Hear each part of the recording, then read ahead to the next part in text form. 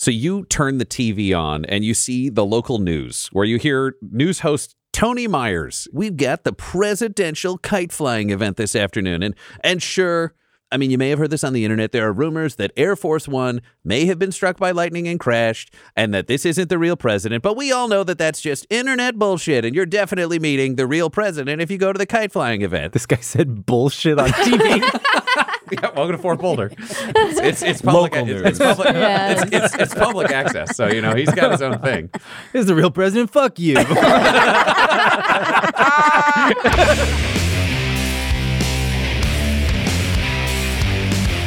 Hello, friends, and welcome to Hack and Slash, our spooky, monstrous adventure. I am your DMGM, whatever you want to call me, keeper in the case of this week's system. And I'm here with four amazing monsters. If you could introduce yourselves as the real people you are, along with your pronouns, Ryan LaPlante, he, him. I'm Del Warwick, she, any. Josh Halbert, he, him. Pam Sparrow, she, they. Kevin Hanna, he, him. And we are excited to be sitting down to have a spooky adventure with a group of monsters. We are playing Monster of the Week. This is the game we are playing, but with a reskin. So those of you out there who are familiar with Monster of the Week from home, we're switching things around because instead of Monster Hunters, our players are playing the monsters themselves, which means instead of charm, they will be using allure. Instead of cool, they will be using obsession. Instead of sharp, they will be using cunning. Instead of tough, they will be using brutality. And instead of weird, they will be using sorcery. Also, helping someone out feels a little not monstery, so they will be joining forces. And instead of protecting someone, they will be guarding someone or something. Otherwise, we are playing with the standard rules, but reskinned. So they are all creepy, spooky monsters of their own variety. Having said that, it is now time for us to journey into a little town known as Fort Boulder. This is a forgettable town in Middle America. A town where horrifying things happen occasionally on each and every street, and where these horrifying things are often denied to have occurred at all.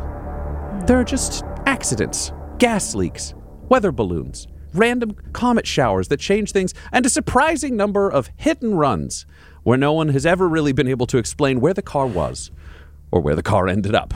And inside that town, tonight, on the rare occasion, four of the many monsters that exist throughout the world are all hunting. The first of which, known as the Boogeyman, quite incorrectly, the Boogie Woman, Dr. Donna Belladonna, who has been back and forth from this world to the void from where monsters come when she has been killed. Doctor, what do you look like? Well, I look, like a woman, again, which is why it's so frustrating that I've been called the Boogeyman for so many years. But I carry myself in a very professional manner. I'm generally pretty moist looking because of the mucus, as well as my humidifier that I have going all of the time. And I do struggle with some chapped skin because I'm a mouth breather, so... Dr. Belladonna suffers from deep and disturbing allergies. They are her weakness, but as an evil allergenist, they are also the source of her powers. She has been hunting for many years, hoping to pave over the world to get rid of all natural allergies and to make sure that she is finally immortal and safe, hunting down climate activists and the ancestors of the doctor who tried to kill her and accidentally gave her these powers. Plus, she wants to find the man of her dreams. Don't we all? Isn't too much to ask. And you have been hunting down your last and greatest foe, Freddie Englund, the grandson of Dr. Englund, who first tried to murder you after a failed love affair. Where is your hunting ground of choice? I like any area that's paved or gravel-based. There is a quarry inside of Fort Boulder. And often it is protested by climate activists, your natural foe, because they want to protect that which can kill you. You have been hunting this particular group of college students, including Freddie Englund, your white whale, the one you have hunted before, let's say 5 to 7 times unsuccessfully, with a number of bodies left along the way. Inside the quarry, there are many of the big digging machines that you would expect to see. It's a construction site. There's the construction office. You have been chasing down these climate activists in the dark. How have you been dispatching them? being a medical physician in my training, I have all kinds of tools in my tool belt, some instruments, as well as potions that I've collected, poisons among them. Freddy has 2 friends left with him that you are closing in on the 3 of them. They have split up. You don't know where Freddy is gone, but there is the foreman's office that you can see inside a traditional kind of school portable style place. There is a massive crane that you saw a figure duck around. And then there is someone who has gone down into the bottom of the quarry. Which place do you want to go? I want to go in the pit. Wonderful. You go deep into the pit and you are hunting for your quarry. Can you roll me, and I would accept investigate mystery if you're trying to hunt them down, or read a bad situation if you think Freddy and his friends may have tried to turn the situation on you. Yeah, you know what? I want to know about that. So I'm going to read a bad situation. And I have a 6 plus 2 for my cunning. 6 plus 8. 2. Okay. You get the opportunity to ask me one of the questions that you would learn by searching the scene. So if you want to tell me what you are looking for, how you are searching, and then I will tell you the answer to the question that you are questing after. Well, of course, I want to know if there's any dangers that I haven't noticed already. As you step forwards, you hear the buzzing of bees coming from behind a crack inside the walls of the quarry, and you realize if you had gone even further, Freddy, noted climate activist, as well as owner of an apiary, may have a jar of bees ready to throw them at you. With your allergies, that could prove very fatal. Absolutely fatal. Absolutely. So what do you do? I want to fumigate the entire pit and get anyone and anything out of my way. Well, so you want to use a gas weapon out of your magical bag. Now, you don't have that as something you are carrying. However, you do have supernatural doctor powers. And you do have a supernatural doctor's bag. So if you could roll me 2d6, you're going to reach into that bag to see if you have what you are looking for. Let me see. Okay. I've got an 11. You have as much as you need. Yeah. So you reach in, and what do you pull at? Because it's always an evil doctor version of what you were looking for. Yes. So what is the evil doctor version of a gas bomb? Absolutely. So this is quite literally a gas bomb. All right, so it's an evil doctor who just has a bomb. Well, it's made from some botanicals as well as some petroleum, because that's one of my favorite ingredients. So it's a bomb that I've made from home. Great. Just a homemade doctor bomb, as we're going to call it. That goes off, and you hear the buzzing stop, and you see Freddy come out coughing. Just Yes. It's uncomfortable how handsome Freddy is. Clearly, if you had to do Hollywood casting, what actor would you say would play Oh, well, I'm Freddy? thinking this is a Clooney situation. Oh, just a young... Young Clooney, like maybe ER situation. Yeah. Oh, no. Yeah. He staggers out, and you see him coughing and just going, my bees. And then he raises his fist and says, you'll never kill me. You'll never destroy the environment. Try me. Yeah. Okay. Yeah. Take your bees. You've been hunting Freddy for so long, and finally you've got him. No bees, no friends, and surrounded by your evil petroleum gas. And he comes in to take a swing at you. What are you going to do? I'm excited. I'm also a little nervous. And do I really want this to end? I have to be honest. This has been one of the most stable relationships I've had in a long time. But I think I'm going to have to kick some ass and take him out. Roll me 2d6 and kick some ass. So I have a 7. You have a 7. That's pretty good. So you launch yourself forwards. Are you using any of your weapons, or are you using any of your evil doctor tools? Do you know what? I always have a tap of mucus flowing, and I'm just going to turn it up. I want to make things slippery. I want to catch him off of his feet, and I'm going to take him out. When you say you have a tap of mucus, just so I can picture this, is this a tool, or do you produce enough mucus to slow him down? It's a production thing. It's me. It's naturally occurring. So you take the spout out of your bag and just hose the whole area with mucus as he charges forwards. And you both do harm to each other.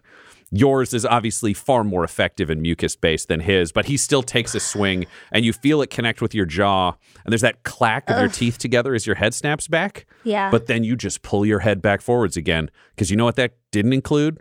Any of your allergies. Nothing can stop you except those allergic weaknesses. So you snatch a hand out and grab Freddy by the throat. Finally, after all these years, these decades, you will have vengeance and end this family line. What are your final words to Freddy England as you strike him down? Suck it, Freddy. And that is the moment where you say, suck it, Freddy. And just as you are reaching out to kill him and to fill him with the allergies that have tortured you for so long, another bomb goes off next to you, and you are both hurled back and away from each other. And you see a figure stalk forwards in the darkness and raise a gun and just fire at you. And you're hit. And you think you'll be fine because you are a supernatural creature until you hear the buzzing of bees. Oh, God. And you realize you have been hit with a rifle that shoots bees. And you die and return to the void. This is shocking. Meanwhile, in another area of town, Mark, you are a mild-mannered police officer with a very unfortunate personality that can take you over whenever you hear the word blood. What do you look like as Mark? What's Mark's vibe? I think Mark is just average American kind of cop. So born in Boston, moved to Long Island. Things weren't working out there so much, so he came down to Boulder. Just regular, little paunchy. He used to be in a lot of better shape. He used to play a little touch football back in the day, but they don't have a league here now. So he's just kind of scruffy, kind of just a regular guy. And you are related to the famous Mary, the Bloody Mary, carrying the familial curse that you have also been cursed with. Unfortunately, yours is less ritualistic and more accidental in how it takes you over. Yeah, it's a real problem I'm kind of having to go through right now. I don't really know what to do about it. But my sister, I don't know, she got herself into some weird stuff. Curses and stuff like that. I never really used to kind of believe in all that, but I guess it's real, turns out. Which is what it seems like to Mark, who doesn't remember his darker times. But he has a darker personality, and you'd been in town long enough after returning from the void, unfortunately, to overhear someone say the word blood, which means Mark is no longer in his body. Bloody Mark has come out to play. Bloody Mark, who hates humanity, who's disgusted by all human emotion, and who, when he appears, summons magical daggers that appear in his hands at that moment to be able to strike back at the species that horrifies him so much. Mark, what is your preferred hunting ground? Bloody Mark will kill anywhere. He has no restrictions. Where was Mark when he overheard the word blood? At the grocery store. Somebody at the deli department cut their finger and said, "Oh, that's a lot of blood." And then, That has led to this moment. Now, one of the big things that's going on with you, Bloody Mark, you have a victim that has gotten away from you for a long time. And this victim is also being hunted by Mark because she is a serial killer. She is the killer who had gotten away originally from Mark at the office.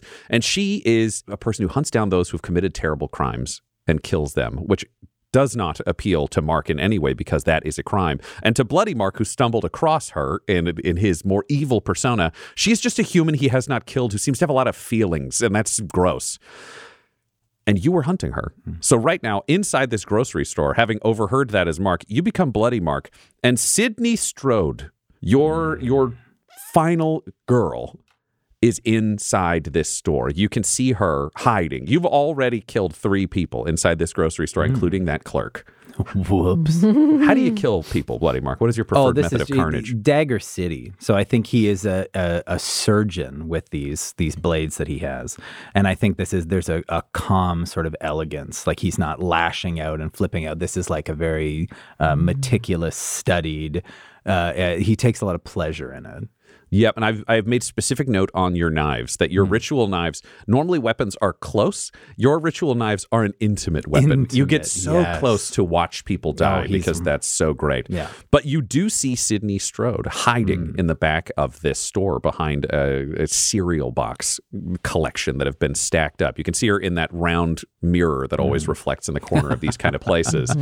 What do you do? Well, Bloody Mark is preternaturally fast, I'm seeing on this sheet here. So I feel like as the moment that he sees her and she's tucked up behind the cereal boxes, and right as she goes to peek out and then snap, like Bloody Mark is right behind her and leans in very closely and goes, "Hello, Sydney.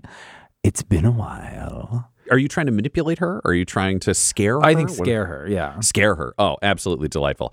You see this moment of fear flash across her face, but you realize that she knows your weaknesses because she's fought you before. And she just starts laughing maniacally. And it's like, "Oh, you're so cute. I just love you." you bitch. Can you roll me an act under pressure to keep trying to scare her while she freaks you out with human emotion? Act under pressure for Bloody Mark. No, Bloody Mark. Get out of here. Yeah, wow. Josh Got has it. 2 character sheets. He has a Mark character sheet and a Bloody Mark character sheet because their stats are very different. Okay. Well, Watch I'm out, cool as a Sydney. cucumber, baby. That's a 14 total. Oh my God. You do what you wanted with absolute perfection. So you are completely unflappable. You know that Sydney Strode just fakes having human emotion. She's a killer like you. She's another shark. This is just a game she's played with you before, and you've fallen for it 4 or 5 times. You know, enough that there were sequels to your original adventure against Sydney, and you aren't falling for it anymore. So you have her. You see that she's got a weapon behind her back that she's going to try to bring around, but you are unfazed. What is the last thing you say to Sydney Strode? I think he gets right up into her ear. Oh, those acting lessons didn't really pay off, did they, Sydney? And then he goes to give her the neck stab. And that's when a hand reaches out and grabs your wrist. And it stops at an inch from her. And you turn and just see an absolutely stunningly beautiful stranger that jams a knife directly into your eye. And you die and disappear back to the void, having been defeated at your moment of I triumph. was so close. Meanwhile, the Shadow Lady. You are an eldritch being, far beyond this world, known to mortals as the Shadow Lady. But what is your true name or the closest human approximation that you would use? Yes, no humans can possibly say the word that makes up my existence. But typically I go by S. Would you prefer I refer to you as Shadow Lady or S? I think S is good. Wonderful. So, S, you existed beyond mortal understanding, beyond life, beyond death, beyond this universe, inside a majestic eldritch void that was empty except for you. Somehow you could fill all of it and none of it at the same time. And you were at peace until you were summoned by a warlock and trapped inside a cursed necklace that looks surprisingly like the one you are wearing right now. Unfortunately so. He had, on his wedding night, trapped you, sacrificing his bride to trap you inside that necklace. And whenever that necklace is put on by someone in the mortal world, they start to see that necklace on their shadow. And their shadow begins to move differently from them, now detached, now seeking attention. Because once they've put on that necklace, the Shadow Lady is trapped inside their shadow until she can convince them to take the necklace off and place it on their shadow. And when they do, she steps into the world and can kill and kill and kill until the magic of the necklace is sated.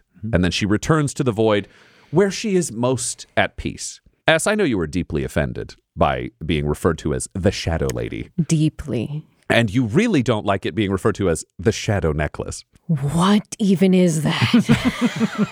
So all of your powers are based off of shadows, traveling through shadows, drifting in and out of shadows. It's a real nightmare once you are unleashed. You have been hunting your white whale, the great-great-great-great-great-great-granddaughter of the warlock who trapped you inside that necklace. Her name is Lori Prescott. And you have been subtly and psychically, along with the help of the creatures of the void, moving this necklace closer to her and her friends. She knows the myths. She knows what's going on, but people near her do not. And everybody loves a good piece of jewelry. So which of her friends did you convince to take the necklace and put it on? I convinced Lori's friend, Michael Sam, man with 2 names. Can you roll me 2d6? Yes. Let's make this a manipulate someone, because it would be you as the shadow trying to manipulate Michael into putting the necklace on the shadow. So how long have you been in this world? 8 minus 1, so 7. It's been very difficult. It has been difficult. Not the most difficult. At one point, you were trapped in someone's shadow for nearly 5 months. But this was a simple 2-week haunting. The necklace has been put on you. Michael is dead. Lori's other 2 friends are dead. As it should be. How did they die? As usual, I use shadows to trap my victims. And in this case, I used the shadows to attack them. So Michael was found severed, where during the middle of a day, the shadow passed over his body and it was cut. So there's just 2 halves of him with no other evidence. Majestic. And then the other friend was found only the top of the torso up and the rest of it missing. Clean cut, nothing there. Mystery. So you are closing in on Laurie Prescott, your ultimate target, your white whale that you have tried to chase down 8 times. And you have never successfully killed her on these missions. But it is now your time. It is the night. She has been exposed. How do you want to chase her down inside the house you are currently inside? It's a chase back and forth because the more shadow, the more powerful I am. So once night has fallen, just popping out of a shadow, a little hand turns off a light switch. That part of the house goes dark. Laurie tries to run to turn the lights back on. We're just playing cat and mouse, trying to pitch black this entire area. Can you roll me an act under pressure to show you and Laurie both competing on turning on light switches and her desperately trying to keep the house bright and you weak? Yes. It's a 7. 7. All right. You are slowly winning this battle, but the thing that you've noticed is Laurie stops. You've made the whole house dark except one room. She's in the kitchen. She has a kitchen knife in her hand, and she's standing holding the light switch up, and the light is cast across her. So there is only the shadow behind her, and she's facing it with the knife, ready for you to pop out. And just kind of whipping her head around, panicked, and just saying, "You'll never get me. You'll never get me, you bitch." Prescott, I'm coming for you. Well, come on out, eat knife. Because there's cabinets in here. There's shadows in the cabinets. I'm going to try to get in the cabinet and push open a door slowly to try and grab her from underneath. Give me another act under pressure. Right. Because she's looking around, but can you stealth this past her for this assault? Try. It's a 9. It's a 9. You reach out and you grab her ankle. And what are you trying to do? Oh, I'm just trying to drag her in. And if I pull off her leg in the effort, however she fits, I'm taking a piece of her back with me in the shadow. So you are dragging her into the shadows, and she starts screaming and reaching out with the knife and stabbing you, but you're in the darkness. You're where you belong. So every time she stabs you and pulls back, the shadows just seal shut the wound, and you start pulling her into darkness. And you know that this is finally the end. This is the moment. What are your last words to her before she dies? Curse this entire existence, Prescott. And you say this and are pulling her into the darkness, and you've almost got her soul finally where you can tear it apart for as long as you need. And that's when her phone dings. And it's a sound you don't recognize that you've never heard before. And a wall of blackness explodes out of her phone and encompasses the room. And for the first time, you feel the darkness turn against you as it slices through your arm and then slices up again, just like you killed her friend, severing your head, and you are blasted back into the void. Yikes.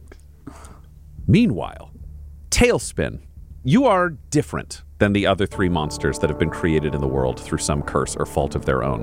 What are you? My existence came about as an act of nature with human involvement.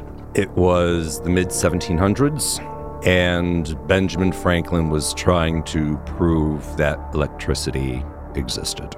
So he created a kite and sailed me up with a key. Everyone knows the story. And once the lightning hit me and the key, I was born. With that came a great burden, because now I roam the skies, being created by man, but not understanding man at all. Yes, man is a terrifying creature. So you, as an animated, monstrous kite, your weakness is electricity. The lightning that has struck you and given you strength can also do great damage to you, but the storms that surround it help fuel your abilities and can turn you into a superpower. And you can also take a human form, allowing you to walk among these unnatural and monstrous creatures that you have experienced, looking exactly like Benjamin Franklin, which is unfortunate for you because you are terrified of old white men with ponytails, because they remind you of both your creator and ultimately this nightmarish version of yourself that is a person. And over the years, you've been forced to fight other monsters of the skies and other large kaiju and other such things. Your greatest foe, the one who seems to be hunting you down, is Barbara Batty McDaniel, a woman who was bitten by a bat and then struck by a tsunami and hurled into the sky, who can now transform into a giant vampire bat. And the two of you have finally come to blows, but in your chosen environment instead of hers. Her strength in the sky has always been to her advantage when leading you away from storms. But for the first time, you have caught her in the eye of a hurricane, where she believed the seas were calm, but you know that the tables are about to turn, and the storm is sweeping forwards, and your power is growing. Can you describe your kite form? My kite form is depending on the power of the storm that I exist in. When it gets up to, I would say, a level 5 storm, that is when complete peace occurs for me because nothing exists in its wake. So in terms of your physical description, Batty watches you go from no storm whatsoever, transitioning all the way to a 5. Can you describe what you look like, let's say at a 1 and then at a 5? A level 1 me is almost cartoonish. You would buy me at the local Party City. So just a regular kite. It's a regular kite. Are we talking like 6 feet tall, 8 feet tall? How big? It's about 3.5. Okay, we have a 3.5 foot tall kite. 3.5. Yeah. I have a tail and colors, and there's a little rainbow on the back. It's a little embarrassing. Yeah. So how many feet tall are you at level 5? About 22. 22 feet tall, lined with claws, with a massive biting mouth at the center, and psychic powers that can send nightmares into your mind. You are growing. Batty McDaniel is always about 15 feet tall, so she has the advantage when she is throwing down with that poor kite made by Benjamin Franklin. But now she is beginning to face the beast. She is flying at you. She's got big fangs, claws. She's got arms. It's closer to a dragon or a manticore style vampire bat than just the traditional bat. So there are also physical advantages sometimes when she is wrestling with you in the skies. How do you take her down? What's your combat strategy in this storm? You've got limited visibility. You've got a lot of wind. There are clouds that you can circle around behind. You've got a lot of options here in terms of strategy. I scream because bats echolocate. And I want her completely disoriented as to where she is and where I am. This feels like you're kicking her ear's ass, which I like, with an unlikely tool. So roll me your 2d6, and we'll roll a kick some ass. 8. 8. You do deafen her. She is clearly buffeted back by the sound. You can see her being confused, but at the same time, just before she loses the rest of her hearing in the storm, she figures out where you are. So you have dealt harm to her, but you won't be able to surprise her with an attack. So she turns to face you, and she starts to fly straight at you, clearly hoping to hit you before you have reached your full size and full power. What do you do? I swoop behind her and claw at her wings with my claws. I want her to sail to the ground.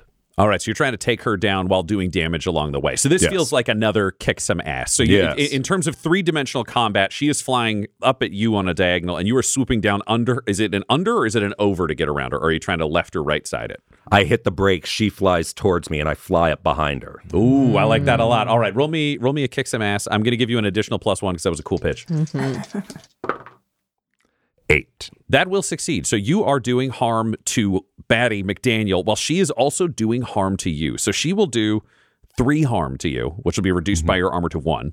You will do 3 harm to her, plus an additional for being in your kaiju form, plus an additional for the storm. So you strike a mighty blow against her as she is being torn asunder, and her bat form almost seems to shrink, not because it's actually getting smaller, but because you are getting larger, and there are no physical cues on size in the sky. And you are both beginning to plummet towards the earth, and you're realizing you may finally have finished her. You are in the storm. You are heading towards the water, and she hates water. She fears the tsunami. These are the things that are her nightmares, and she is flying downwards. What do you say or what do you do trying to finish her off on the way down? You may rule the night, but the night fears me.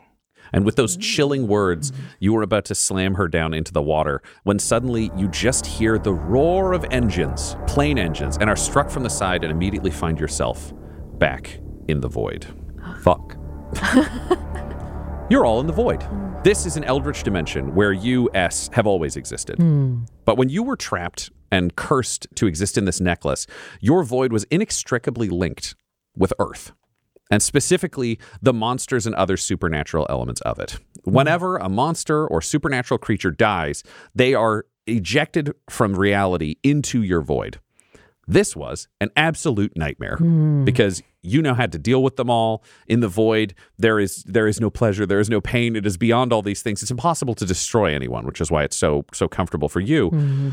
But it meant there was a lot of management as a landlord that you did not have an interest in. And over time, there were a lot of different entities that offered to take charge, but you were picky. You knew you wanted to find the right management for the void. And you ended up teaming with a demon who is simply known as the Director. The Director is very much the classic demon. Victorian era style tuxedo. He's perfectly decked out, bow tie, red skin, slicked back black hair, the goatee. Always has a clipboard or something else to write on, but a very formal looking one. It's engraved, it's gold, it's beautiful. And as he writes things, the text always disappears because he can't forget anything that he's written down. It is part of his magical abilities. And he approached you and offered to just administrate who would leave the void, who would come back in, keep everything running, essentially create small apartment complexes at the edges of the void that you don't have to deal with where monsters would exist. And then he would police entrances and exits and take all of that hassle away from you. However, he did acknowledge that you would need to gain slightly more understanding of reality. So he pitched a support group inside the void. And its 4 members are sitting at this table. All of you have been ejected back into the void, which is where you end up when you die. And then eventually you get released back to go continue your adventures to discover who you are, hunt down your nemesis, find a serial killer. You are just summoned by a necklace, so you don't actually have an option. You just go out or don't go out. And the 4 of you have all been blasted back and end up in your communal space. This would have been designed by you, S. So what does the group session room look like in the void where you all sit and share? Originally, the void is just blackness and emptiness and nothingness, and that's very comforting. But occasionally, there were a few things in the human world that were interesting. There's one big, gnarled, spooky tree, because S saw that at one point and thought, I can vibe with this. This is okay. And then slowly but surely, it's like, okay, if we're having these 4 people, myself included, then everyone gets an object. So I think it's one physical object that each of them requested from the real world that is then recreated. But it's sort of in a amorphous, hazy, smoky, voidish, with like if you imagine just a spotlight on the middle of a void. So then they each have their object/chair. So you were theoretically sitting in, are you like sitting in the tree? Are you standing around the tree if that's your chosen item in this space? Or? Yeah, and S, when she/it is in the mortal world, has to take the form of this human woman who is sacrificed in order to summon S. But in the void, I think sometimes it's just a voice. Sometimes it's just a floating face. Sometimes hands come out, but it is a lot more a presence than it is any sort of physical manifestation. So yes, around the tree, it'll just be a gesticulating hand or just a bit of a face or even just a voice coming from that area. All right, so we've got a gesticulating voice and hands floating amorphously around a gnarled, wicked-looking tree. Mark, what is your safe space inside the void? Because both Mark and Bloody Mark have existed. Right now, you are Bloody Mark. So what is Bloody Mark's space inside the void? Bloody Mark's space, I think, is a very elegant, dark wood, very comfortable sort of chaise chair with like big red upholstery over top of it.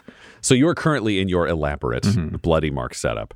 Dr. Belladonna, what does your chair look like in this realm? I had to bring a humidifier because obviously moisture is a problem for me.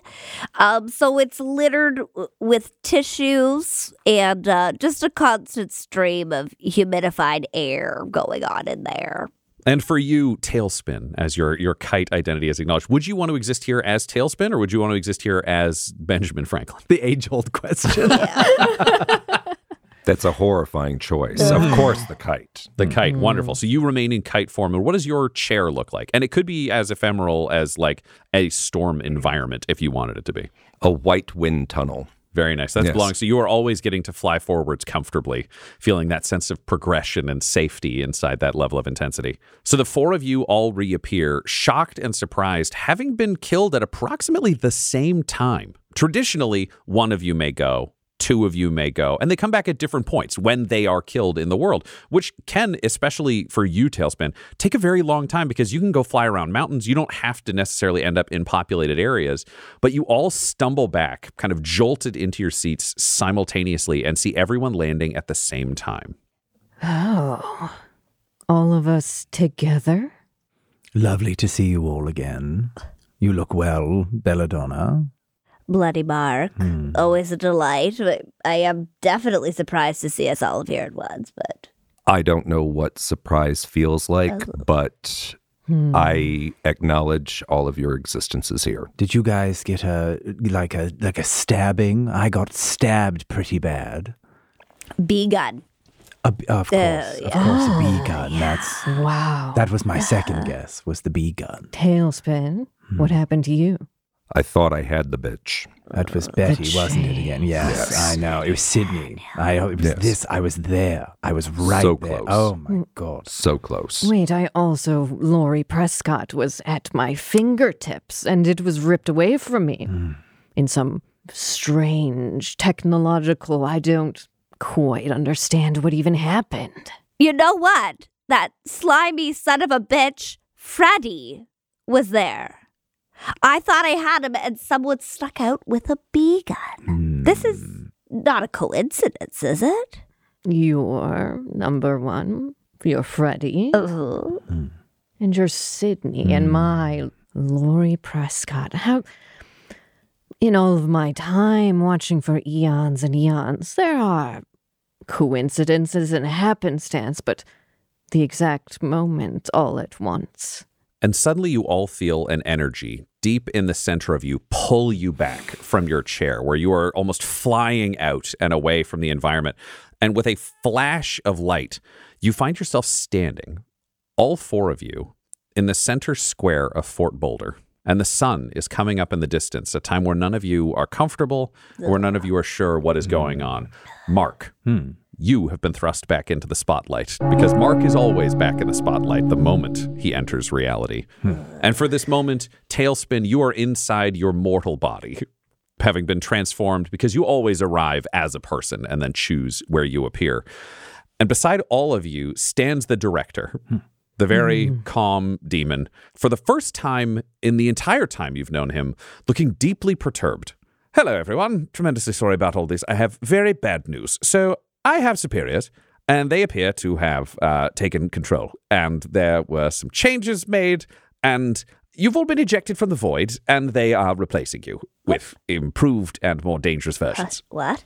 Impossible. Yes. You fucking kidding me? Yeah, so if you die, you're permanently dead. And Fuck. listen, I didn't want to do this, and I don't like what's going on. So here's the deal. Your new selves, your improved selves, are coming to Fort Boulder today. You need to eliminate them. If you eliminate them, I think I can get you back into the void, and you'll just go back to normal. And that's all you need to do. Also, I believe they may all be taking a shot, shall we say, you're number ones. So you're going to need to deal with them before they get there. If they achieve those goals, you're doomed. If you kill them before they kill your number ones, then I can probably shove you back in. Do we have a file or any kind of history on these people, these new monsters? Unfortunately, I can't provide that, but I can give you some information on where I think they will be. And he just magically holds a hand out to each of you, and a file appears in it. And he opens up, and each one contains a different piece of information of something that is going on today in Fort Boulder. What you see, Tailspin, is there is a flying a kite with the president event where the president of America is coming into Fort Boulder and doing a kite flying event. That's very triggering for him. For you, Doctor, you see a pamphlet for a We're Doctors, Not Doctoresses panel. The patriarchy. Okay. My number 2. For you, Lady S, you see an app launch flyer with a download code for a new app called Shadows with a Z at the end. What? And for you, perhaps most horrifyingly of all, Mark, who try to go unnoticed, who try to live a normal life, you just want to blend in, you see a flyer for Strip Stravaganza.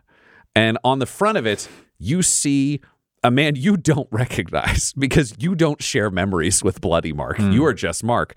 But on it is just the most beautiful man you've ever seen, shirtless, super shredded, with a knife in each hand that just says, Magic Mark. I'll hold it around everybody. Look at this. What am I supposed to do with this? Oh, does it say if he's single or not? Oh, for God's sake. All humans look the same to me. Yeah. Is there a cover? It looks like it's free to enter, but there is a 2-drink minimum. You want to go? I mean, Yeah, I'm down. I'm maybe totally down. later. Okay. Okay. I don't want to arrive right when they open. Right, of course. So, yes, those are the places where I believe your various Oh, right. altars Okay, we gotta shall get this arrive. first. You need to get there and kill them. I'll help you however I can. I'll pop in and out when I can. I need to distract, shall we say, management to make sure that you have this opportunity. I'm so sorry. I'm so sorry. I'm so sorry. You should be. So sorry, so sorry. And just in a flash of smoke, he is gone. And you are all left standing in sunlight, knowing that you have to save your immortal lives. You need to re-earn your seats in the void. And you have to do this by killing 4 monsters who are attempting to take your place in immortality.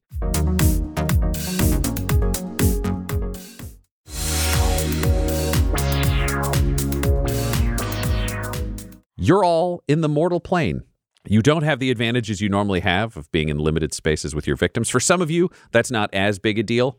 Mark just looks like Mark. The doctor, you look sickly, but you're a doctor. Tailspin. Can you describe what you look like as a human form? Well, bad news first. When I'm in human form, I kind of look like Benjamin Franklin, and it's horrifying because the $100 bill is a rather flattering portrait. So he had some skin issues. Let's just say that. And do you dress in modern style now that you've been around for a while, or are you still wearing a pure Ben Frank outfit? I have modern clothes, but the powdered wig it's a thing. Yeah, I can't really get rid of that, but I can at least, thank God, change my clothes. The Shadow Lady, however, Yeah. looks like an absolute monster woman. So the question, the big question is, where are you going to go? I'm imagining you all take a closer look at your pamphlets. Yes. Yeah. All right, as you do so, you discover that for the Strip Stravaganza, the afternoon and evening shows are sold out, but they've opened up a morning show. So your only opportunity is to go to the early morning strip show to deal with Magic Mark. The Doctors Not Doctoresses conference is taking place over lunch, kind of from 11 to 1. So it's the midday. Lunch and learn. Yes. The Kite Flying with the President is taking place this afternoon. And then there is an app launch this evening for Shadows. Shadow Z, Shadow Z, depending on your nation. But Shadow Z for the great nation of America, where Fort Boulder definitely is. So you've got a plan. You know what you need to deal with individually. But the question is, how are you going to get to this show? And how are you going to perhaps allow Lady S to blend in or not? It's up to all of you.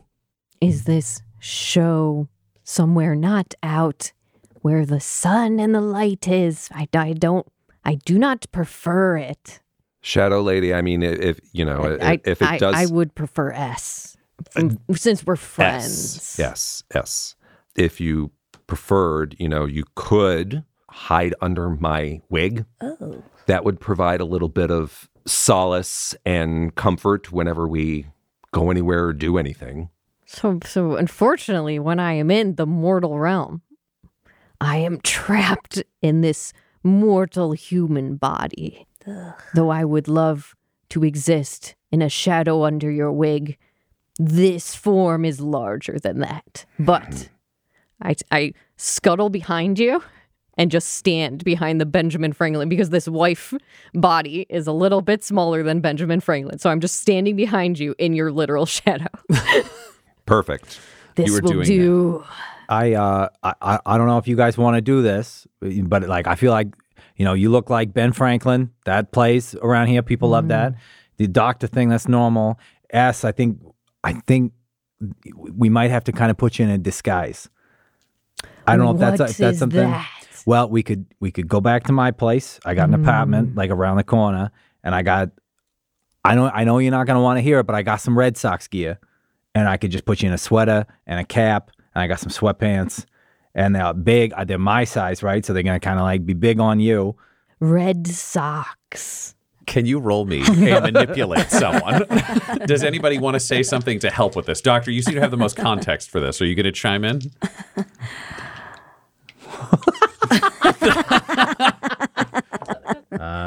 That is a 13. 13. For your rolls, because this was so high on a manipulate someone, if you agree to wear the Red Sox costume S, you will have an ongoing +1 while you are wearing the Red Sox costume towards any roll to appear normal or human. And the moment you put the Red Sox costume on, you will mark experience. So you will get, for our show, we are using skulls. I have little mini skulls that are being handed out for experience. So if you decide to put on the Red Sox gear, you will also receive a skull. Oh, yeah. And S is totally fine with this because it's not even I'm against this idea. I have no context and this makes no sense to me. So it all sounds perfect, Mark. Yeah, no, I swear to God, you'll blend in. Yeah. It'll be great. The reddest of socks. Yeah.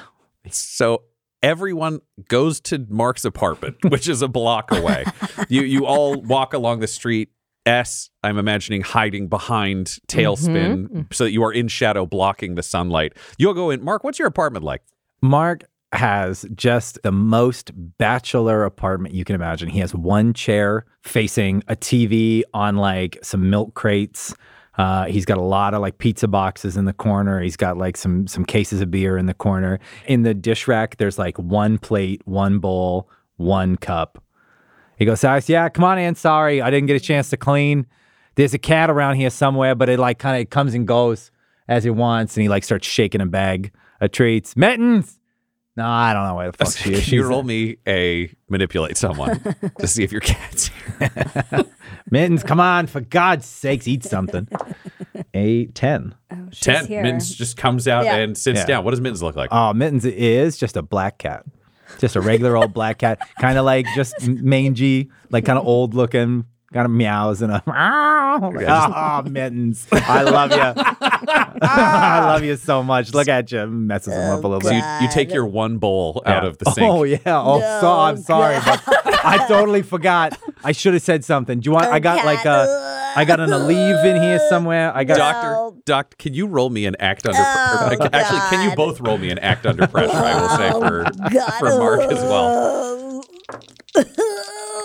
It's a 7. It is a 3. Oh, God, I'm in big trouble here. So, Mark, you fail and you receive a skull. Thank you. Because you fail to notice. like you have that moment like, I'll help. And then you realize there's nothing to help and you just give up and move on because you got to do this Red Sox thing. Sorry, the Red Sox gear. Here, let me go. I got to go to my closet. So, Doctor, you rolled a 7? Yeah, I did. You do manage to keep it together, but you have to circle away from the cat. So you don't have to flee the apartment, but you were just riding the walls. Just gonna get back here a little bit. So Mark and S are searching through Mark's 3 drawers for Red Sox gear. Is there anything you two want to do in this space, though, Tailspin or the Doctor? I'd like to know where his information box is. The television, you look around and see that it's in the corner on some milk crates. Do you know how to operate this machine? Yeah, is there a remote somewhere around? It's there on the milk crate. Grab it. Okay. The red button. Push the red button. Got it. You push the button and the TV comes on. Can you roll me an investigator mystery? I need to know if any useful commercials are playing locally. And I have an 11. Ooh, very nice. You have 2 holds for information that you can ask about any of the enemies or situations you will face today. This information will be coming from commercials, but if you want to tell me what you want to know, then I can tell you what you learned from the TV. I want to know what is being concealed at the presidential kite flying event. And what is my number one's plan? What is it going to do? Like Batty McDaniels or your target monster? My target monster. Great. So you turn the TV on and you see the local news where you hear news host Tony Myers is sitting there covering the local entertainment beat. And he's like, this is a really exciting day here at Fort Boulder. We really think we got some cool stuff going on. So, as you know, we've got the presidential kite flying event this afternoon. And sure, I mean, you may have heard this on the internet. There are rumors that Air Force One may have been struck by lightning and crashed, and that this isn't the real president. But we all know that that's just internet bullshit, and you're definitely meeting the real president if you go to the kite flying event. It's going to be a real blast. This guy said bullshit on TV. Yeah, welcome to Fort Boulder. It's public. It's public. Yeah. It's public access. So he's got his own thing. This is the real president. Fuck you.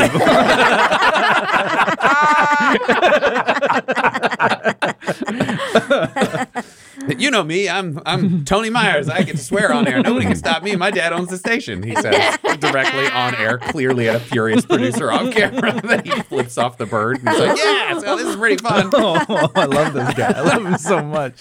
He told me I couldn't screw this up after the last 3 companies. Well, who can run a sock empire now, Dad? That's Tony and Myers continuing his downward spiral on air. Yeah, so the president's there. Apparently, he's changed the event, though. So everybody out there thinking it's going to be about kite flying like nerds. Hell no, the president says kites suck. He's going to have a kite burning event to destroy all the kites. He's all about drones now. Cool drones. Presidents love drones and hate kites. All right, so I'm Tony Myers. Fuck you, Dad. Try to bleep that, you son of a bitch. I fired the guy. And then you just kind of it drifts into someone else clearly cutting away, desperate to keep Tony Myers off air. From the other room, you hear Mark yell, "Oh, is that fucking Tony Myers?" No fucking way. I can't believe what that guy says on TV. Isn't that nuts? As you continue watching, you realize they are cutting to whatever anchor Tony Myers is not in the frame of, and Tony is running around to jump into the back of people's frames trying to yell more swear words, but they managed to keep him off air. So you now know that there is a chance this is not the real president, and this is an anti-kite event. Wow. Destroying kites and moving on. I feel this is a hate crime. Am I off base here? I think you're pretty nail on head there, Tailspin. For sure. For sure. With this information, did both of my questions get answered? Yes. So question 1 was, what is being concealed? Yes. And you would assume, based on the information, especially because it's Fort Boulder and your monsters, you're like, this is not the president. Air Force One was struck by lightning. And you have this moment that hits you, Tailspin, as you realize that's your origin story. You were struck by lightning and became a kite that could also turn into a president. So if Air Force One was struck by lightning and crashed, that might not be the president. That might be an evil Air Force One that turned into the president and hates kites. Footnote for all Americans or non-Americans, Benjamin Franklin was never president. He was just a man. Just a dude. All right, well, this is Interesting. even cooler then. Yeah. You just turned into some guy. I just turned into some guy. Some syphilitic weirdo. And it seems like his plan is to destroy all kites and bask in the attention of the masses because he's a way bigger celebrity than some non-president. Oh, wow. Wow, that's pretty triggering, eh, Tailspin? You're doing okay? I need to talk to my therapist. Yeah, that sounds about right. But I feel like there's more at stake Yeah. immediately here right now. What time is it? Tailspin, before we move forwards, I just have to ask, you only know 3 people in the world. They're sitting at this table. If the doctor is not your therapist, is Mark your therapist? That's a good question. Or is Lady S your therapist? Lady S and I have an understanding. Perfect. I love that. That doesn't need to affect this scene, but just make a note that you want to talk to your therapist about these feelings. So at some point, you need to talk to S about your feelings. Do you know how much I wanted Mark to be your therapist? I would have done, like, with a little notebook on the chair, being like, yeah, it's fucking weird. I don't know.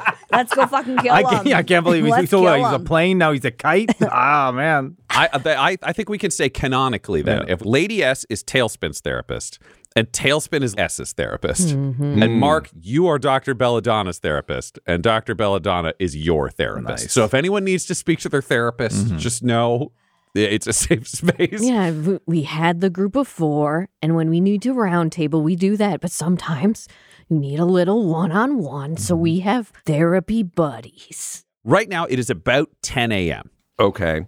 It took you a while to get here. You were watching TV, rifling through the closets. There's a whole cat adventure. Mark, can you roll me an act under pressure? Is this to see how good she looks You are in Red correct. Sox gear? Yes. Yes. I will say, Yeah. knowing that you are putting on the Red Sox gear, there is your Yeah. experience Thank skull, you. Lady Act under, S. so this act under pressure is not Mark's forte here. Let's Thank you. that is a 6. 6. Do I get a thing? Oh, yeah, you get a thing. You pooped the bed on that I one. pooped the bed. It was as close to not pooping the bed as I could be. So you bring out the Red Sox gear, and it is so goddamn big that when you put it on S, she starts walking around and the sweatpants just fall off. And the sweatshirt starts slowly with the really stretched shitty neck it has riding down her shoulders until it also falls off. Because S has no understanding of the need to move clothes around to keep them on their body.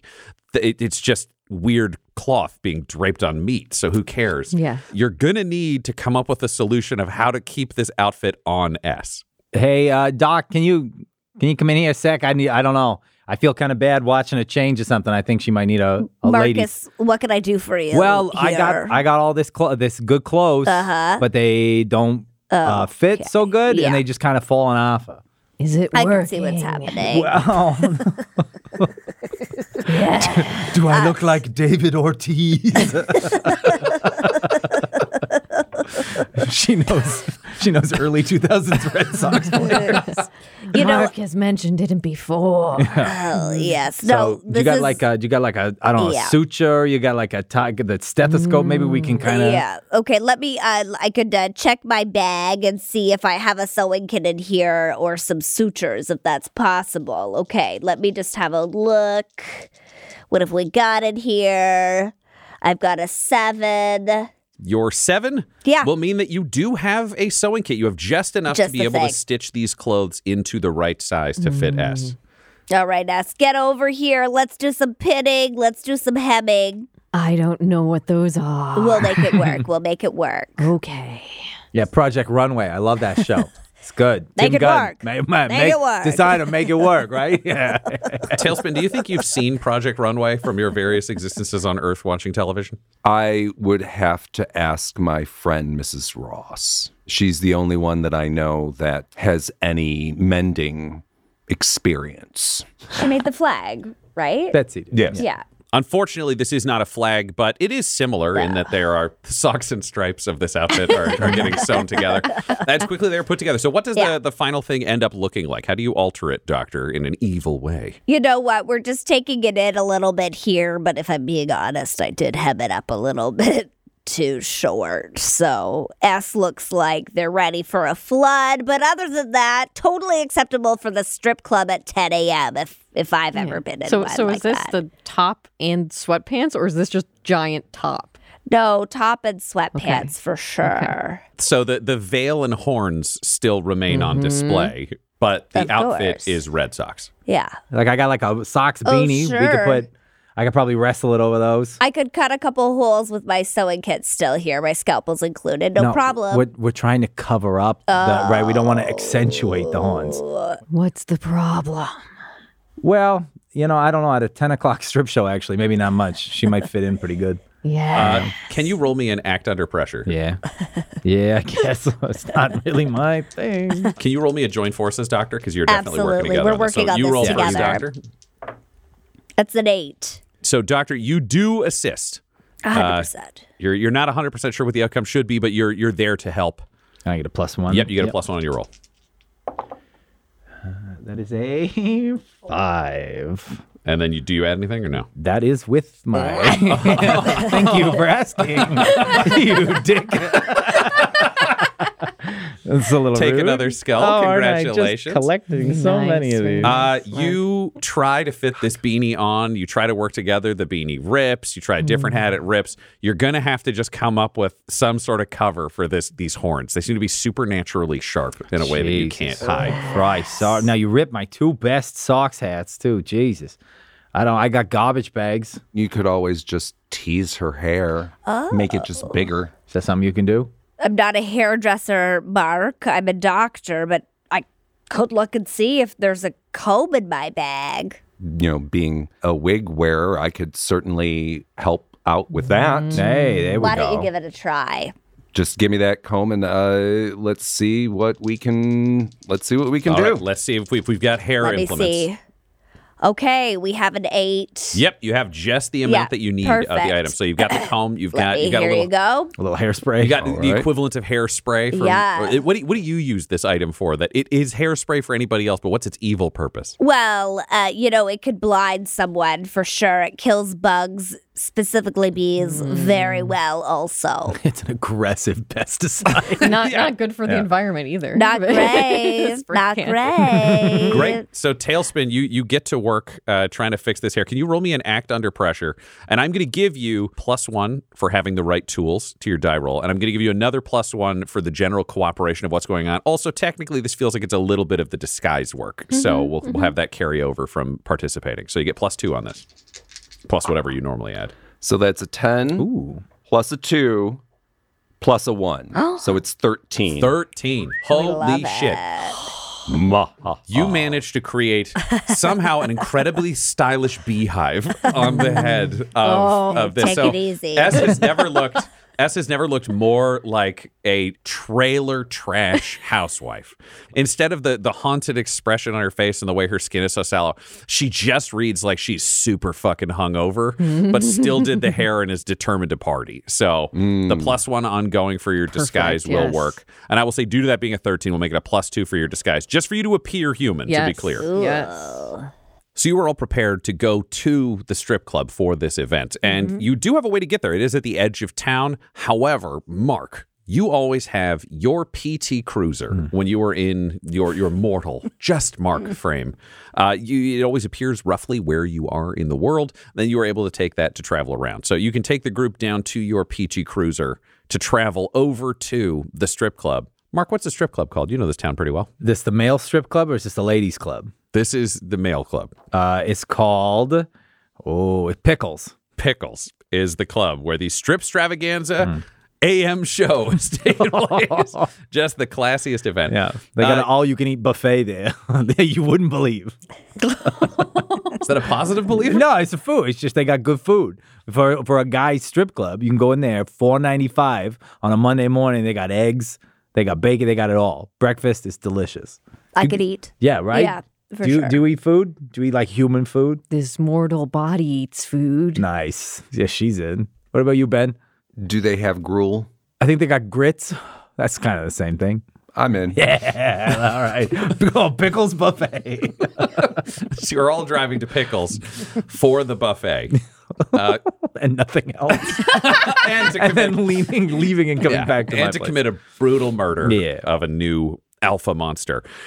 You arrive. You see that there is a lineup around the block. There are just so Holy many shit. women who are all here who are just wow. going absolutely crazy. You're seeing bachelorette parties. You get the feeling it was very hard to get tickets. And you hear, as you approach, parking the car nearby, you hear just whispers of like, Magic Mark, he's so hot. He's so hot. I know he's a murderer, but he's so hot. Clearly, there's a large attraction to him. You currently do not have tickets, and the lineup is very long. What do? You can see bouncers up at the front where the entrance is. It's one of those large brick windowless buildings, like so many strip clubs end up being incredibly menacing solely because there's no way to see inside.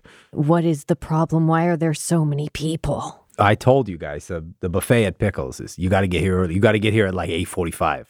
What if we tell them that I'm the medical doctor of the team and I need to get there to support the dancers?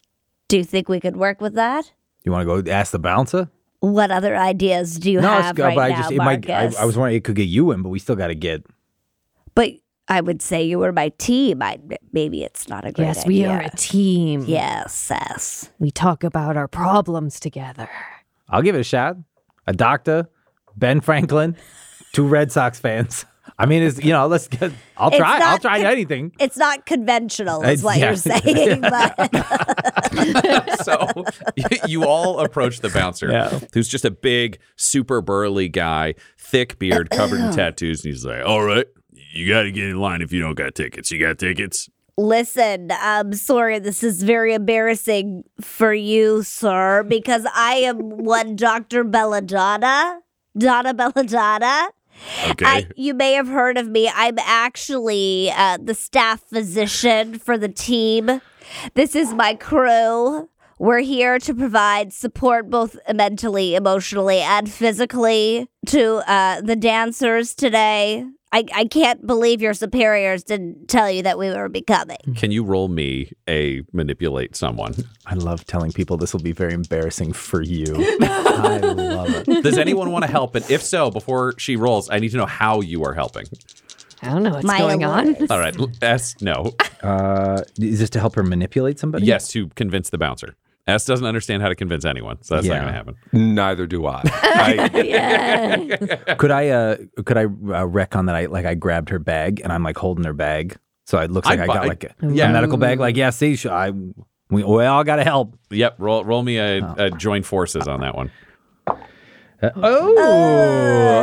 Boxcars, baby. Boxcars. I'm in. Okay, I'm going to say he helps, and he'll give you a +2 on this. This Thank is very God, convincing. Allure -1. Because S and Tailspin have nothing to offer.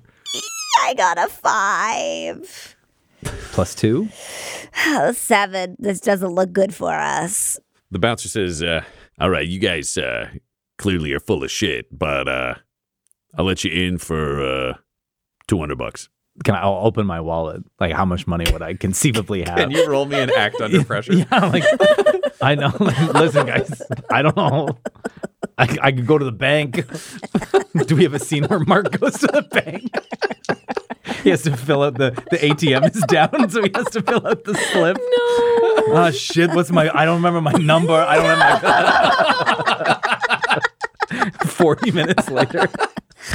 I'm so sorry. Try I your forgot. birthday. Yeah. It's always Yeah, your it's always birthday. You're under pressure. Tailspin knows. Majestic. Just try your birthday. Okay, can you roll me an act under pressure? Act under pressure. Sorry. That is a 4. Well, exactly. Ding, ding, ding, I was going to ding, say, ding. here,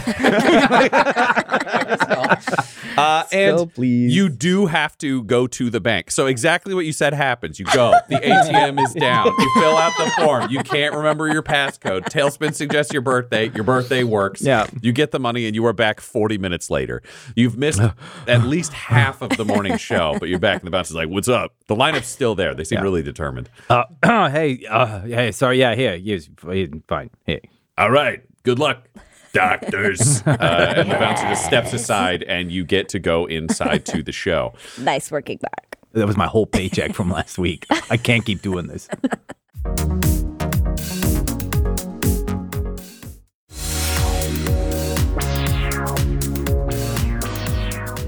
As you step inside, this is like a theater meets strip club. Clearly, this is one of the classier joints where it's more about the performances than just random table dances. There are tables where people can sit. There are a big section of folding chairs that have been set up. Bars on either side. They're on either side of the folding chairs where you go to get drinks. The buffet is close to the door, so clearly you can get a little food before you go take your seat. And performers are performing up front. To the left of the stage, after one of the bars, as you're moving forwards, you can see the entrance to the backstage area. If you were to go around to the right of the stage, you can just see a fire exit that lets people walk out of the space altogether. As you come in, it is a tragedy for you, Mark, but it seems like the buffet really got picked over in the last 40 minutes. So most of the good stuff is gone. Oh, they don't But have the... I hope there's still gruel. There's huge so much grits. No one's touched the grits. You are all eating like Huzzah! jellified grits Yeah. that have reached the consistency of gruel. So that's sorry, the guys. experience you all have. Just like Mom used to make. Yeah, Human existence is pain. Yeah. Can you roll me an act under pressure, S? Tailspin, you've eaten before, so this is fine for you, and you're getting what you expected. It's an 8. Okay, you do manage to eat the food. Unfortunately, S eats the food with just a hand in a bowl directly into a mouth, jamming it in. Is this what humans do? This is misery. Mark is he's too shocked to do anything. Like, No. Oh. S. Yes. Here. Have a spoon. Watch me. And you see him slowly eat with a spoon. And then take more. And then... and pull the spoon back out. Don't eat the spoon too. It's like gripping the spoon, like never having used a utensil, putting it in the mouth, and the clank as the teeth come down. Scraping it with the teeth. Oh, Jesus Christ. Thank you, Tailspin. Tailspin, I'm going to give you just a bonus experience for the fact that you taught someone how to be human a little bit, which is nice considering to you they are still a foreign species. You have all successfully eaten, or I guess we're going to put air quotes around that for S, but having a time. You've got guts full of grits, and the strip show is ongoing, and they just say, one more dance, so we're bringing Magic Mark up on stage. I pull out the flyer and I'm showing it's a guy. So I don't know what's going to happen. Kill him. Well, you'd be ready. Head on a swivel kind of stuff. Everybody. And don't forget, Monday mornings along with the buffet, Bloody Marys are on sale. And what does the transition look like between Mark and Bloody Mark? Because every time Mark hears the word blood, he transforms into Bloody Mark. I think it's like very subtle. Like I don't think there's not like a big flourish or anything like that, but I think in his eyes you just see the color of his eyes go and they're just black pupils. And then you see it's just the way that he kind of holds himself changes a little bit. And he goes, "Oh, look at this place. Isn't this grotesque? What? Oh, huh? Hey. Oh, look at you. You're eating. Isn't that This vile? is a spoon. Lovely.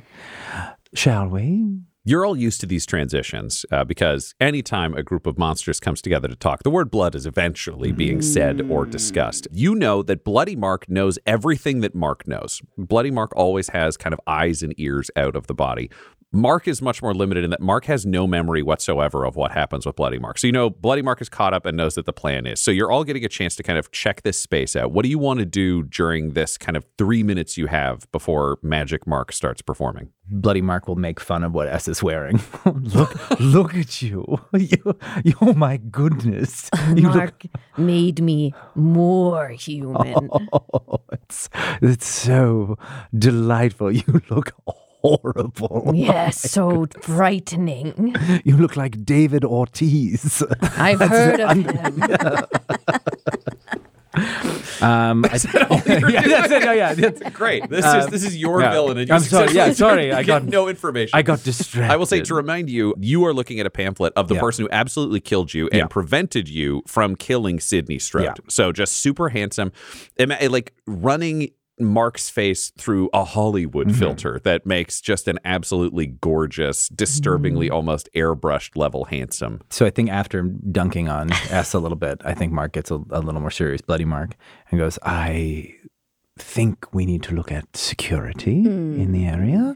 And I think I might go and look at the backstage, and maybe I can pay Mr. Mark here a visit. So you're going backstage. Yes. S, what are you doing? S is because this is a strip club. I'm sure there's lots of fancy lights and stuff. Oh, and yeah. There's lots of very harsh shadows. She's going to try to find a shadow to hide in. And then I guess just commune with it. Like, what has the shadow seen? And just let's make friends with the shadows in the corners of this establishment. Yeah, the shadows in this establishment are everywhere because you're in the audience of a strip club. Yes. So you can like step forward and just melt into the shadows. Yes. Tailspin, what is your plan? I need to read a bad situation. Wonderful. Are you going to try to listen to the crowd? Or are you going to look around to try to see what's in the situation? Just what is your active way of reading a bad situation? I usually listen to the wind, what's being said, what's being thought. And then, Doctor, what's your plan? Well, unfortunately, I do feel a little distracted by the half-naked men prancing around because I'm just feeling a little lusty for them. But I appreciate that I am here on a mission, and my team is going to be helping me, so... Do you want to try to convince one of the lusty men to give you some information? Oh, that might be a good idea. Maybe a little tete-a-tete, they say. Alrighty. So we will start with S because you are stepping into the shadows and that is a natural space for you. Also, it's completely immediate. You don't have to wait for anyone. The shadows are just there for you. Can you roll me? I think you've got a sorcery ability that lets you do that. So let's roll for that. And this going into the shadows, this is communing with them. This is communing with them. Okay, This is the results of the commune. I think this is a very fucking dark room. It would be very hard for you to not commune with the shadows. They're everywhere. only a 6, so is that a failure? That is a failure. So The you shadows reach, don't wish to talk to me. you reach out to the shadows, and one of the challenges is this is not a place where the darkest emotions have been brought to the surface of late. It seems like people are enjoying this show so much that you don't have the usual like lust and fury and the other things the shadows echo back at you today. It's just adoration. Just like there's a little bit of horniness, there's a little bit of joy. There've been some tears about how much people love things. Like it's all positive, none of which echoes. It's bad. These shadows are warm and weird. I agree. And very horny. So horny. Tailspin, you are listening for statements made by people or psychic information. Can you roll me a read a bad situation? 3. With this incredibly strange phenomenon of a large number of humans facing one way towards another human who appears to be slowly misplacing their clothing and then standing around in a situation that you imagine must be terribly embarrassing for them from what you've learned being nude. It seems like this is some kind of embarrassment party where people also ate a lot of food and won't stop screaming. This is such an unsettling experience that you are just basking in the fans blowing air around you so you don't have to experience any of it. Doctor, you are flagging down one of the bartenders who is shirtless, just super ripped, very, very handsome. And what is your approach to this conversation? Well, I want to try and be friendly a little bit because I want to get as much information as I can. You know, maybe a little bit of small talk to begin with. But then tell me about this magic mark. Can you roll me and investigate a mystery? Yes. 9 and +2, so 11. You get to hold 2. So if you look at the list of questions under Okay. investigate a mystery, you can ask 2 of them. Okay, so what sort of creature is this magic mark is what I want to know. Well, I mean, after that small talk, how could I say no to you? After all, you know me, Jack Bacon. Jack.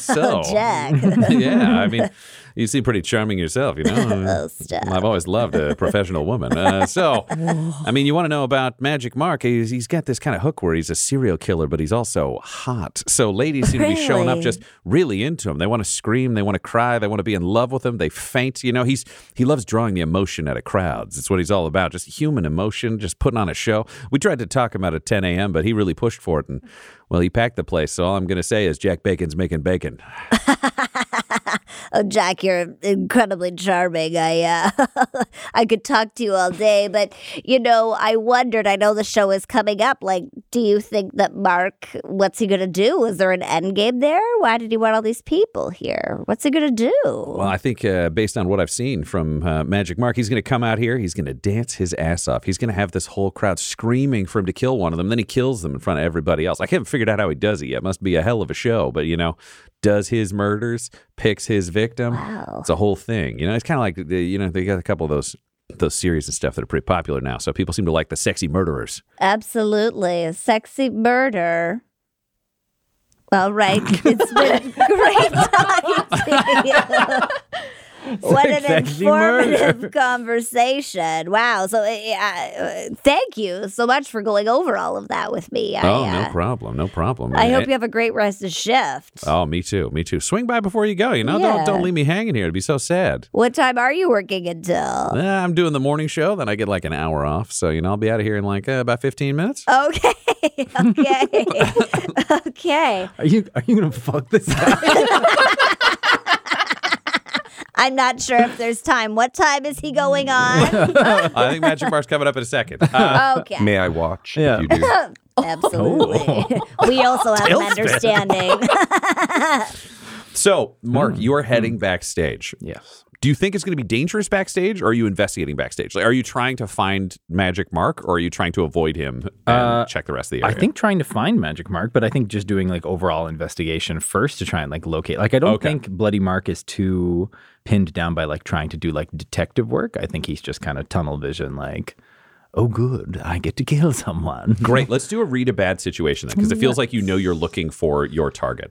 I will also flag, as is true on an ongoing basis, if you don't want to roll and you just want to succeed, you can always use a point of bloodlust which we are using instead of luck. All right. So that you can also use that after you roll. So if there's a moment where you are rolling and you fail on a roll that you think is significant, you can turn it automatically into a 12, or you can use Bloodlust to guarantee that you take no harm from something that is attacking you. Well, I'm going to do the roll first, and then we'll see what I need to do here. That's a 4. So you know what? Yeah, I'll do it. Yeah, let's do it. So you turn that 4 into a 12, spending a point of Bloodlust. All of our characters have 3 points of Bloodlust over this entire adventure. So you get to ask 3 questions that can be on the list for Read a Bad Situation, or any 3 questions because you score so highly. Perfect. So you just step forwards with the crowd, pretending to be into the show, and then just, I'd say, still holding the doctor's bag as cover, walk backstage looking very important, and end up right back where you want to be. What are you trying to find, and how are you trying to find this information? So the first thing I would like to see is, are there any dangers that I haven't noticed? Feel like what's my best way in would be a good one. And then a question that's not on this list is, what would be Magic Mark's biggest vulnerability? So you start searching around backstage, and you see a figure step towards the stage, and you realize that, due to this very high roll, Magic Mark is waiting by stage to actually get up and go and perform. However, you have access to his dressing room before that you can go check out, because he's not taking the stage yet. He's going to take the stage soon. You discover the best way in for you to get access to him is probably just to follow him onto the stage. It doesn't seem like there's security back here. You can just go out as another performer and get access to him. The only thing that you haven't noticed as you kind of make your way past the doorway and you look past Mark to confirm where he is, but you realize that Sydney Strode is in the front row of this show, She clearly would be. here to see Magic Mark. Trashy bitch. It's 10 a.m. strip show. So she is here, and you don't know his methodology, but you're like, the access point is there for if she gets on stage, he can kill her. Yeah. And when you glance into his dressing room, you see that it is chock full of mirrors. Everywhere mirrors, just hand mirrors, other mirrors. He stacked them all over the place. He's clearly looking into them. Your guess would be this dude is seriously into his own appearance. Being beautiful is a priority, which for you is almost repellent, because beauty tends to draw attraction and all of these other emotions that are absolutely grosso. Can you roll me an act under pressure for having to do all this investigation while watching random women and men and non-binary individuals be horny and happy and celebratory, and like they're not screaming and dying, and that's the purpose of humans. That is a 7, 8, 9. All right, you succeed in maintaining Just your control on fighting this it off. body. Yeah, I will say you have a -1 forward to your next die roll, just because you have all of these positive emotions swirling around you, and it's absolutely fucking hellish. And Magic Mark goes out and takes the stage, and you step out of the room. So everyone has eyes on this. Tailspin, you notice the change in music and the change in tone of these screaming women, because, oh no, just another man is going to be embarrassed by dropping his clothes. S, you don't really know what's going on. The shadows aren't helping you, but there is a change in this loud thumping that you keep hearing. Doctor, you seem to have the closest link to this audience. What song is Magic Mark coming out to strip to? It's Ride a Pony. Modi Modi. Oh. You know? So that is the song as he comes out and is beginning to dance, and you spot this from backstage, Bloody Mark, knowing what's going on. You see him start to strip. The crowd is getting into it. People are going crazy. There's a moment where he brings a chair out and flash dances himself on it. And just blood pours down and over him, and he's super smoking hot. And then he gets up and he starts gesturing into the audience, and you see Sydney Strode stand up, volunteering herself. And Doctor, you know that he brings someone on stage and then kills them. What is everyone doing? I feel like I somehow have to communicate to Mark. You could, because your team knows each other well, you could roll a join forces with S to have S whisper to him through the shadows. Yes, that's what I would like to do. Great. So for roll me a sure. join forces. I got a 9 + 1, 10. 10. You join forces smoothly. So that is a +1 to your roll. All right, and then this is my sorcery. This to will use the be shadows. sorcery to use the shadows. Yes. 10. 10. You can essentially lean forward, and if you whisper into S's ear, the words will be heard by Mark. And Bloody Mark's voice will be spoken by S aloud next to you. You've almost used S as like a weird, creepy cell phone before, and that's what you're doing here, so you can talk to Mark. I love it. Mark, I need you to pay attention. This man is about to kill Sydney up there on stage in front of all of these people. If you're going to intervene, this might be the time when he's distracted. So do I see Sydney like going to get up You there? see Sydney standing up in the front row and moving towards the stage. So I'll yell it through all of them. I'll be like, can one of you get on stage, please, instead of Sydney? In the chair, please. That would be most helpful. Anyone? Can you really manipulate someone? I'm not good at that, but I can try. Here comes another experience.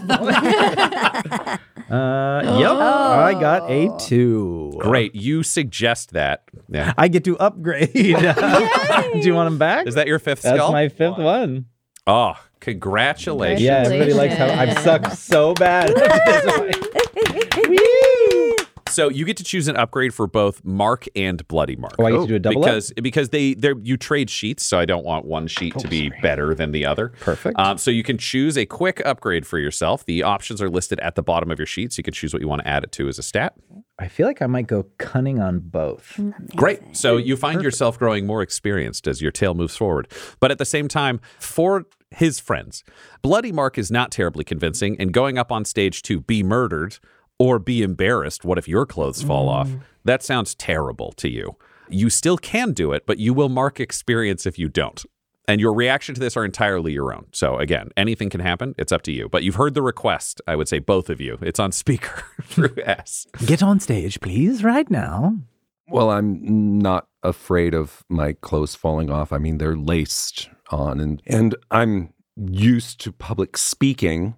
So maybe if I recited a poem or an essay, people would pay attention and calm down. That makes sense. You want to calm this crowd. It is a raucous and uncomfortable space. So I think, Tailspin, it sounds like you're going to take the stage. I think so. Great. So Tailspin, you lope forwards. Here's your skull, Doctor. Thank you. Well done.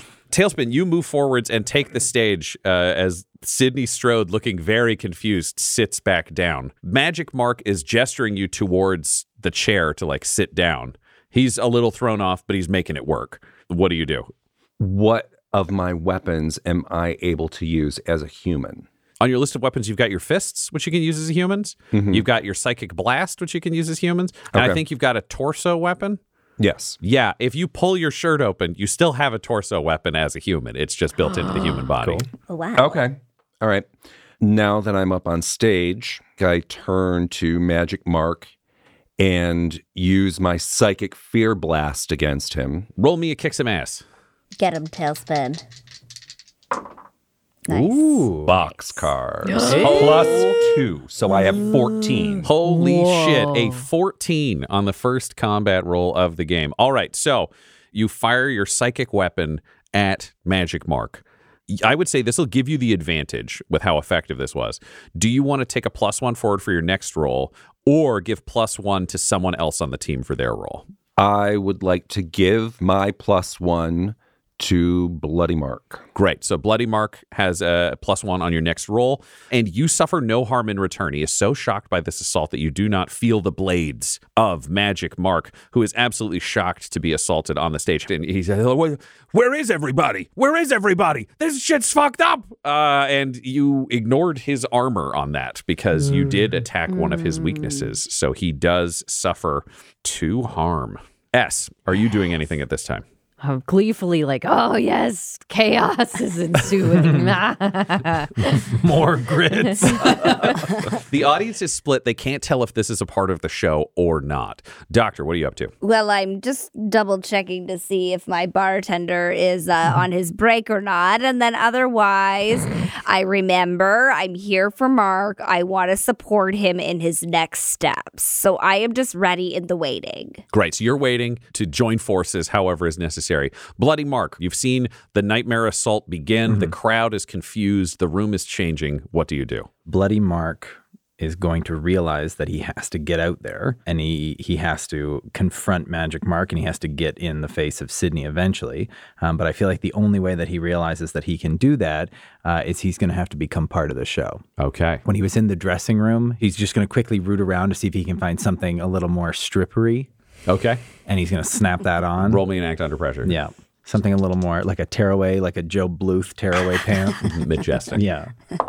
That is a 12. You find exactly what you want. So just describe what you look like as you come out onto the stage. So it is it's a cop outfit. It's a full-on stripper cop outfit. Yeah. Great. So you come out onto the Sexy stage. constable. Yeah. Magic Mark is under psychic assault, absolutely shocked by what's happening. What does it look like to the crowd when you join the show? Bloody Mark looks like a schlubby version of Magic Mark, right?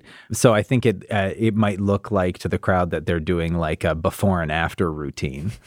Like maybe Magic Mark is like the after photo and Bloody Mark's like I can do it too. Yeah.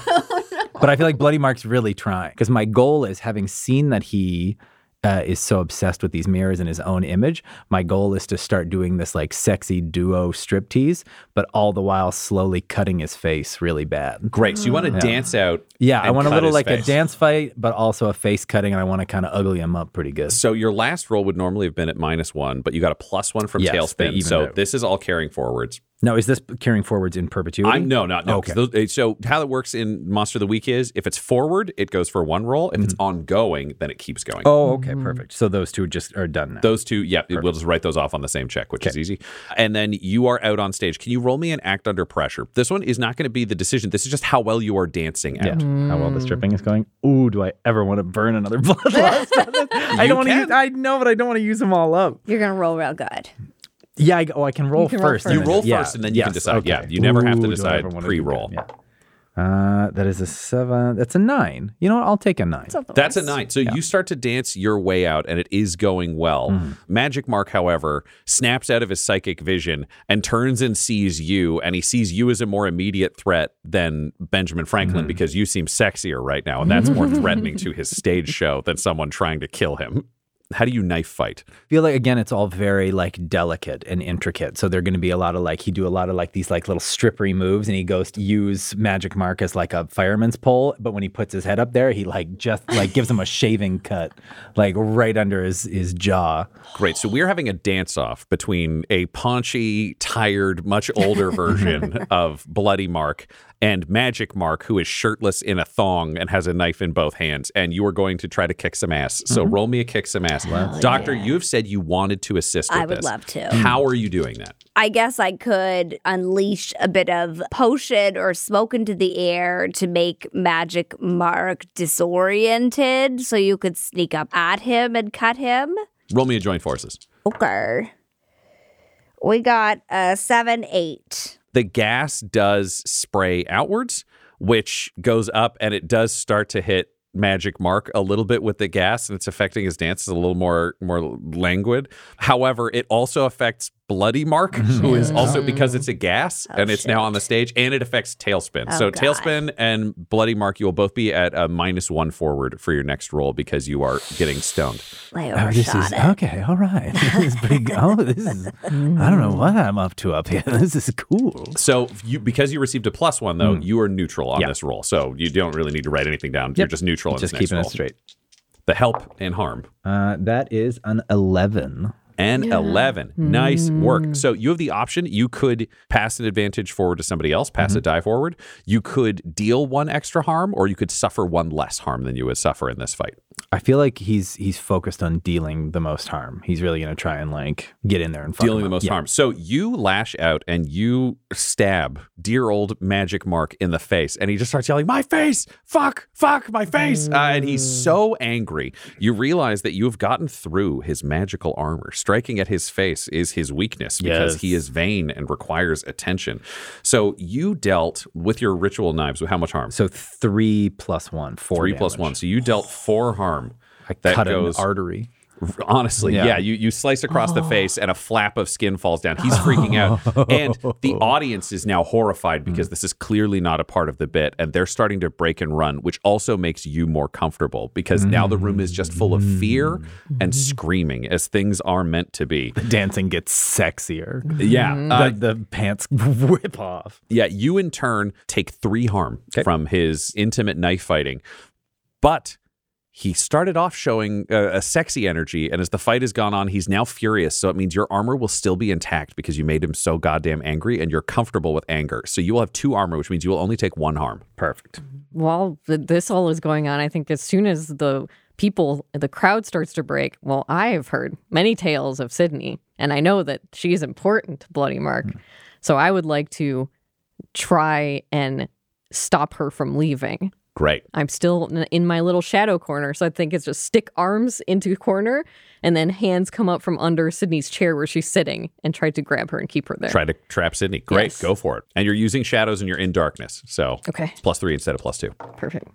Is that 9? Yes. 9 plus 3, so 12. 12. Yeah. You Nice. do exactly what you mean to. So if you want to soup up the effect even more, Sydney just becomes trapped in a shadow. It's like the Perfect. shadows are It's like holding her swooping around suspended her. inside the door. And now the crowd are just screaming and running around her. Tailspin. Normally you would assist, but you know that Bloody Mark needs to kill Magic Mark to be able to reclaim his place in the void.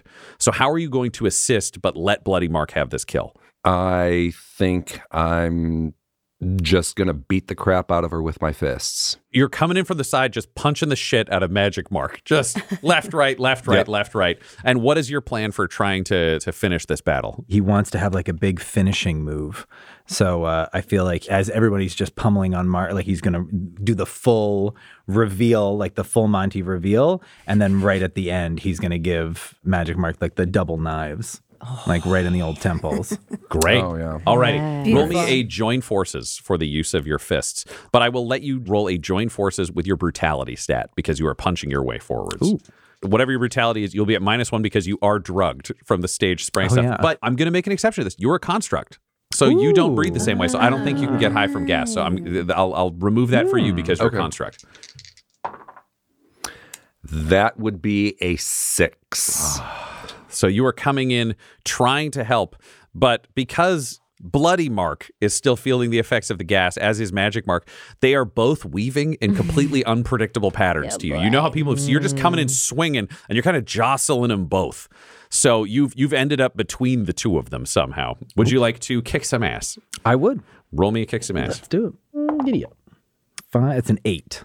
That is an 8. You do your damage. You dance forwards. You take a knife in the gut and another one in the shoulder. You will take your 1 harm that pierces through the armor again because you are stabbed that way. And sadly, so will you, dear Tailspin. Your armor is still intact because this room does not play to your weaknesses. So you'll end up taking 1 harm from these knife stabs. But the Battle of the Marks is coming to a close. You have your moment to tag Magical Mark in the temple. Is there anything you say before you do this? He like gets Mark on his knees in front of him and then like gets right up like behind him and whispers in his ears and goes, "Oh, you could never do it like me, darling." And then gives him the... And that's all the retort he gets in before you stab into both temples. And you find yourself standing at the front of Pickles. And when you look at it, you see that there is no one left in the building other than your 3 monstrous friends and Sydney Strode, who's floating, trapped in a shadow. What do you do? Oh, I do the entire... not Pulp Fiction. Stuck, Reservoir Dogs? Reservoir Dogs. Yeah. I do the full Reservoir Dogs. I get the doctor to put on Stuck in the Middle with You. Doctor, you notice that Jack Bacon, your favorite bartender, is hiding behind the bar. Do you want to try to get him to help play this song? Jack, do you have a Bluetooth connection back there? Could you help us out? We need some music. Can you roll me a manipulate someone? Absolutely. Your iPod shuffle. I was going to say an MP3 player. You have a Zune. Ooh. Okay, that's an 11. Thank God, because my allure is -1. This is where I will flag something for you. If you spend a point of bloodlust, this becomes an automatic 12. But this is the thing. If you score a 12 or higher, manipulate someone on an NPC, they can become a permanent ally who will follow you for the rest of your adventure. Well, I do have an affinity for Jack Bacon. So I want to. No, it's like there's a bunch of. I don't even care. This is too good. So if you wanted to spend a point of bloodlust, you could have Jack Bacon become your assistant for the rest of this story. This is a 100% yes, please.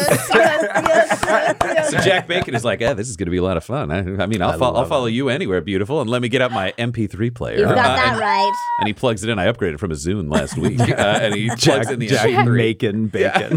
Crank it up, Jack.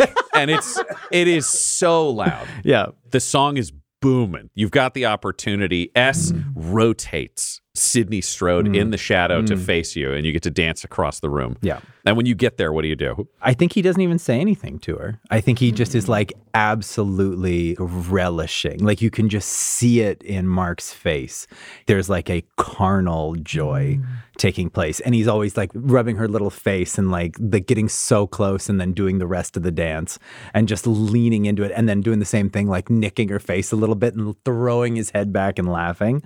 And then right at the very end, he just slits her throat. Or he would. If there was not a flash of light. Shit. And Sydney Strode disappears. Oh, God. And then he is furious. And you are left cursing. Don't blame you. Having defeated Magic Mark. But clearly, some other things are going on. Sydney. And that's the end of this episode, technically. But there are questions that we must ask at the end of any one of our episodes. Question 1. Did we dispatch our current opponent? Yeah. Yes. Yes. Did you kill someone horribly or do something even worse? Absolutely. A stripper death is about the worst kind. Oh, yes. Yep. Did you learn something new and terrifying about the world? I would say the president not being the president. Oh, the 100%. president, right? The secret president. What yeah. grits taste like. And did you that's learn good. something new and terrifying about a member of the team? Well, we went to Mark's apartment, which was That is true. It smelled like dried eye-opening. meat. That is a yes to all 4 questions, which means all of you receive 2 more experience. Sweet. So skulls all around. Thank you. Thank you. Is anybody up to 5 yet? I am. Here. I just got 5. Nice. Oh, we get 2? You get 2 Everybody each. gets 2 because you did those I things was on the ready adventure. to share. Which means our dearest friend Tailspin, you get to have an upgrade. So what are you going to upgrade? I think I need to upgrade my cunning, Great. So add another +1 to your cunning. which brings me to 0. And we will take a quick break and be back next week.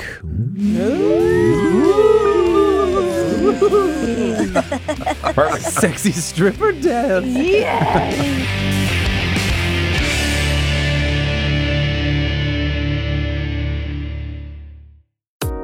Dum Dums and Dice has to give a special thank you to the supreme beings of our Patreon at this time. Christopher Little, Sue One, George Dolby, Richard Cranium, Gavin and Abby McDonald, Logan, Fire Unfriendly, Grandma Likes D&D, Alan, Stabby Stranger, Glitch Trick, Flynn 1138, Alarain Okapi, Schrodinger's Pepper, Guy Edwards, Madre de Gatos, Lady Maiden, Nithrian, Garbo Ape, Locke, Sam Schaefer, Waffle Marine, Dagger Rain, Rob L, Dia De Los Hoodless, Dio Vassis, Squishy Werewolf, Remy, Funky Head, Nomad, the Wise Paladin of the Badlands, Accent Therapeutic Services in Florence, Kentucky, Lael, Shulzari, Gus Schreider, Drama, The Long Family, Jordan Oliver, and Jill and Noel LaPlante. If you want your name to be added to this list, you can join our Patreon too at patreon.com/dumdumdice. Thanks to them,